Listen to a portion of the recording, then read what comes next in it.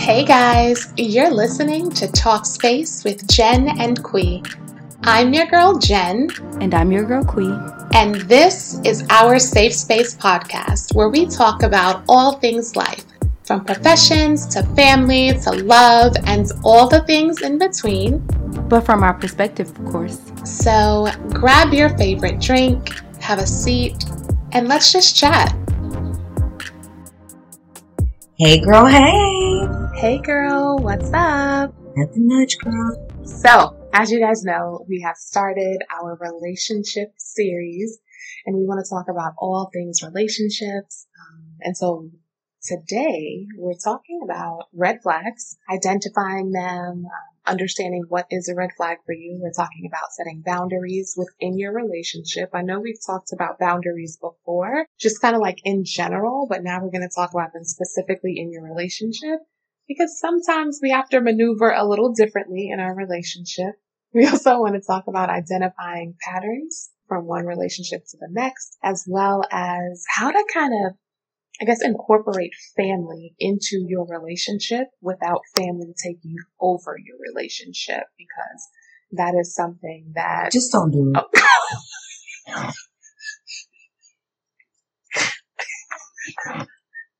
Wait, don't do what? The relationship or including family? Don't, including family. I'm not going to co-sign that. I'm going to go ahead and sum up that portion of this episode. Don't do it. She's lying, because I'm going to be all up in her business.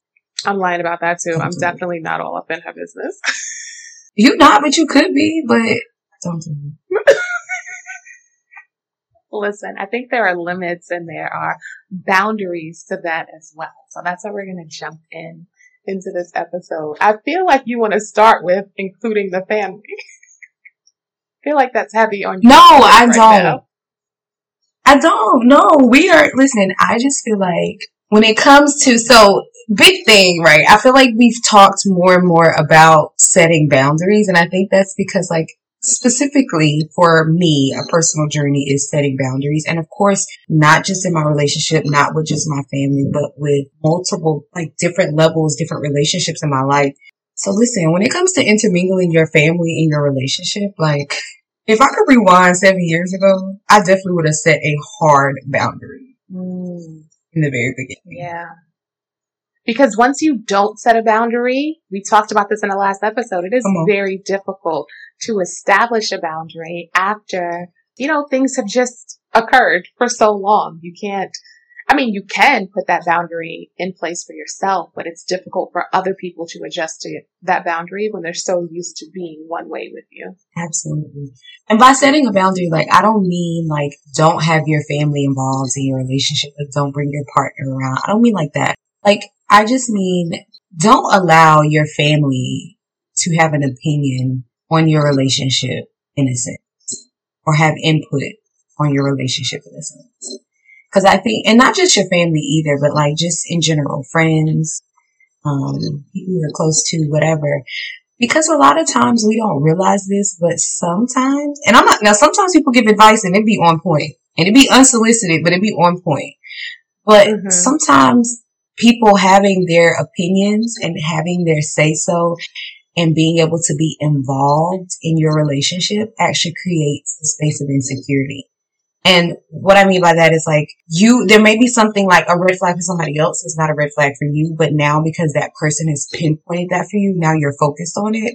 It's like when you buy a new car, you never see that car, you get your new car, whoop, whoop, whoop. Now every other car you see you driving down the road is that car. It's like that. And so I just feel like sometimes that creates an insecurity in your relationship when people give their unsolicited advice. They feel like their opinion is always relevant. Keep it at bay. Let me just keep it at bay. I feel like the spirit is holding your tongue back, but we're going to keep it moving. So it is interesting that you say that, because it's definitely, it can definitely be a situation where your family's input or your friends' input or their opinions become your opinions, right? You were thinking one way, you had a plan, you had, a frame of mind in mind, and the moment they started pouring into you what they think, you then start to think what they think. you then become aware of the things that they become aware of. And sometimes that can be a really great thing, because sometimes we do need an objective view when situations occur. But what happens with family is, because they only get our side so often, or what happens with friends is because they only get our side so often, and sometimes our sides aren't always the entire picture. As much as we would like to think that when we replay a scenario or retell a story back, it's the entire picture, it's not always the entire picture. It's the heightened parts of our emotions, and that's what they get. So then their emotions kind of build off of our emotions. And while we can let things go because we're in our relationship, it is hard for family to let things go. Let me not say have, because Lord Jesus, let me not speak that into existence. Whew. I had a person that was in my life at one time. And I'm telling you right now, if I mention this person's name to my family, everybody's entire energy changes, right? Just because of everything that happened, period. And so, whereas I'm at a place of peace with it and I'm good and like, I'm not getting anxious about it or whatever, my family is still on guard when it comes to that particular person. So yeah, it's definitely important to understand that if you're going to include your family in your relationship, one, either do it with boundaries, or two, be prepared for there never to be a boundary because they're going to keep going. No, but that's very valid. And sometimes y'all know me, I'm going to keep it real. So sometimes like I'm afraid, or I don't want to overshare and an intimate detail about my life come out. But like for me personally, my mom is one of my best friends. And my mom is a married woman who has been married to my dad for 30 years. So when my husband and I, okay, won't we do it? Let's come on, 30 years. But when I started kind of going through the transition to prepare to be a wife, my mom is the only wife that was close enough to me who I felt like sharing the ups and downs of becoming a wife with. However, what I did not take into an account is that my mom is still my mom, bro. So whatever I'm feeling, whatever energy I got, she's feeling that 4 times over. I'm her child. That's my best friend, but that's my child. So like G said, okay, so then we're at a point to where, all right, well, whatever the situation was or whatever I was confiding in her about, I'm over it. I done moved on, but she's still mad. So the moment that we create that connection, right, where we are seeking advice or we want someone else's opinion, they are, even though you went to her as someone that was preparing to become a wife and you were speaking to someone who's already a wife, you weren't speaking to someone who's already a wife. You were speaking to Mama Bear. Period. And I don't care if your fiance at the time would have done something like scuffed your shoe. If you were pissed off about it, oh, she was about to be big mad about it. Absolutely. Even though you've forgiven, she's like, no, my baby's shoe was still scuffed on January 28th, 2017 at 4:54 p.m. Absolutely. And so it does become very tricky. And it did. It become like one of those things to where now there's a little bit of, I don't want to call it hostility because that makes it sound bad, but there's a little bit of tension there because she was like, girl, you was just upset last week and I'm still pissed. I have not got over. And it took us going through the premarital counseling, not necessarily, and again, I hate when people act like going through counseling and all of those things are like bad. We went through it to make sure that we were on the same page about where we were heading. And so we did premarital counseling. And one of the first things that our therapist said was, sis, you got to move on from that relationship. You got to find somebody else to talk to because your mother's not the one. And she didn't mean that like disrespectfully at all, but she's like, you're going to create an energy in your family to now where you're in the middle having to choose between your mom and your husband. And I'm not going to lie, with a few things, it started to feel that way. It was like I was always defending one to the other. You know what I'm saying? And I love both of them so much, but it's like tough because you're like literally stuck in the middle. And it's basically because you need that emotional support from your mom, who's a wife, and your husband to be. So That's why I said don't do it. Don't listen. If you need to confide in somebody, like, I don't know, find you a homegirl, homeboy, somebody like that, child. Do not go to nobody in your family to confide in you, because, child, your family will pull up, be ready to fight. And that's not a problem if you do that with your friend, because you can just make sure your friends stay separate. But with your family, honey, at the Thanksgiving dinner, things get a little thick. Okay. Listen, I don't know about the friends, because I have a friend, a very, very dear friend. She is literally, besides my mom, like, I have 2 best friends, well, 3 best friends, including my mom, and she is that other best friend. Let me tell you something. If I vent to her, she's ready to pull up. She doesn't care. So make sure you vent to the friend that's not ready to pull up and that can look at a situation objectively. Unless you're just ready to catch a case, then vent to whoever you need to so you can catch your case. But I'm not advocating for cases to be caught, because I don't have bail money for people. So don't tell them I sent you. But you did bring up a couple of things. You brought up that struggle when you're caught in the middle. And I feel like so often people feel like that in a relationship, whether it's a son and his mother, and his fiance, girlfriend, person who's dating, or it's a brother and sister situation, or it's anything. I feel like people get caught in those situations because as family, we automatically go into protective mode. As much as we would like to think we were being objective, we go into protective mode because 1, maybe we've been through it, right? And we don't want that person to go through what we've been through. 2, we've heard about it. 3, we just know it's something that we wouldn't deal with, we wouldn't put up with because it's a red flag or a boundary for us. Then that goes back to, their opinions becoming our opinions, because if it's a red flag or a boundary for them, they're going to push it and push it and push it and push it. And then eventually it's going to become, like you said, that point of contention between you and the other person and trying to defend one against the other, especially when you have an outspoken family like we do. Nobody is staying quiet. Everybody is going to say all the things. Get my cigarette on. You also brought up counseling and how you guys went to premarital counseling.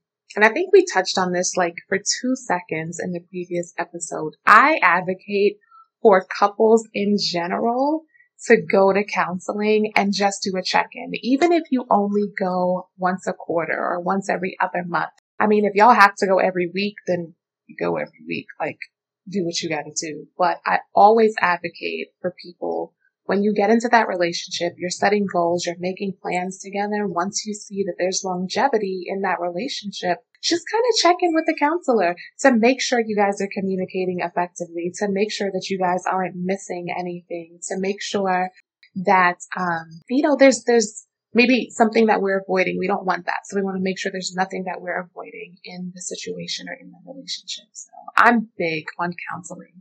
Even if you don't want to call it a counselor, even if you don't want to go to a licensed mental health professional, you can go to a mediator, you can go to an advocate, you can go to a certified life coach that has credentials and actually went to school for it, just so that they can help you kind of navigate through potential hurdles, because they can kind of prepare you or give you tools to prepare yourself for those hurdles that may come.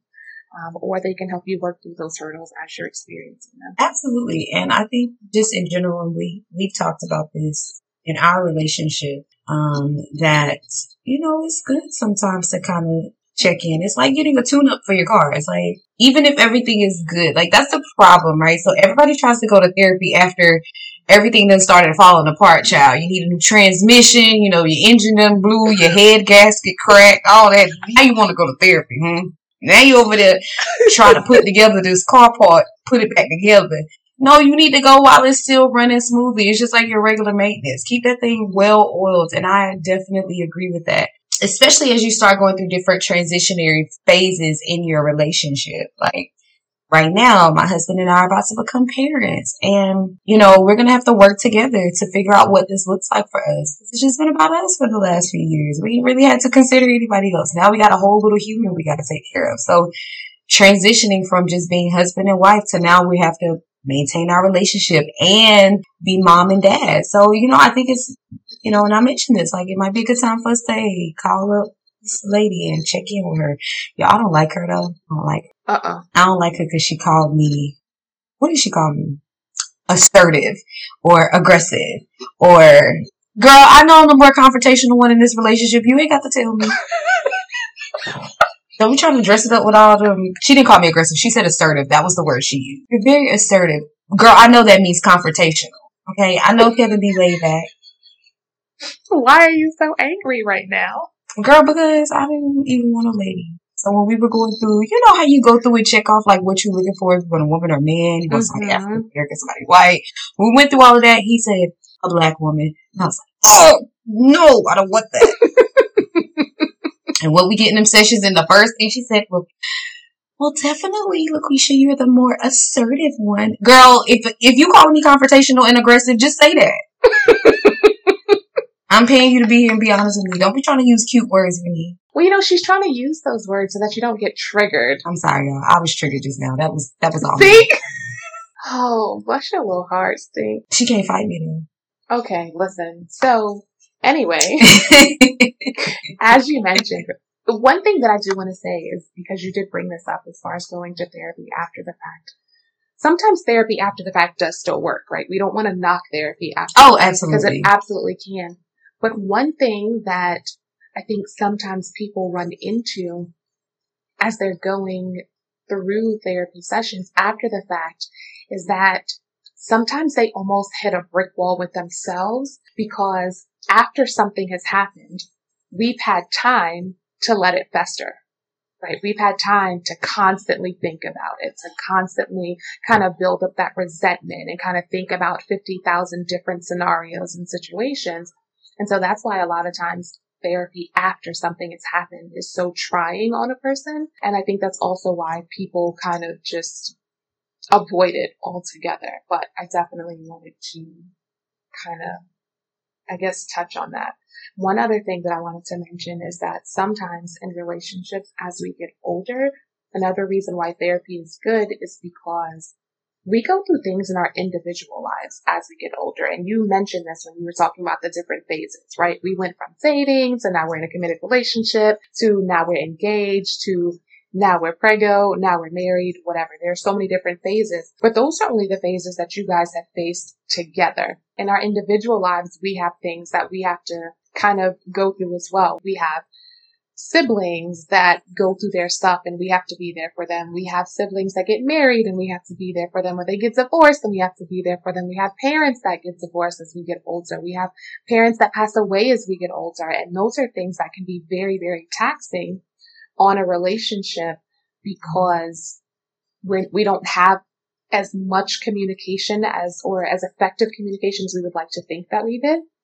Especially when we start to go through things that are traumatic or very, very hurtful as we, go through these transitions in life. So I just kind of wanted to put that out there as a little, get it in the brain, I guess. Yes. So we said all of that to say. You mentioned something briefly, and go ahead. I was about to say, I hope this doesn't transition away from what we were talking about, but you mentioned something very, very briefly, and you talked about the dynamic of different relationships, within a relationship. And I just was taken aback because I was thinking about the whole son and single mother relationship. And let me tell you, this made me jump in the gun, but depending on the relationship that I witnessed, that's a red flag. I just want to put it out. That wasn't for the podcast. That was just me letting you know. For me, that's a red flag. But listen, that kind of jumps into what, we're going to talk about next, which is red flags. Because not only do we need to notice red flags within ourselves, red flags within our family and those situations, we have to recognize red flags with our partner or with a potential partner. However, red flags are very subjective. And what I mean by that is, what's a red flag for me may not be a red flag for you. So, for instance, I remember calling you at the beginning of the year, and I was like, I just needed to talk about some relationship stuff. And you gave the response that I knew you were going to give. You were like, girl, don't put up with that, blah, blah, blah, blah, blah, right? So, to you, those things may have been red flags. To me, some of them were and some of them weren't. I think it's very, very important for us to understand what we want, what we need. And this kind of goes into another episode that we're going to have later, which is our love languages episode. But we have to understand what we want, what we need, what we are willing to deal with, and work through in a relationship and what we're not. And those things that you are absolutely not willing to deal with in a relationship, those are going to be the things that for you are going to be red flags.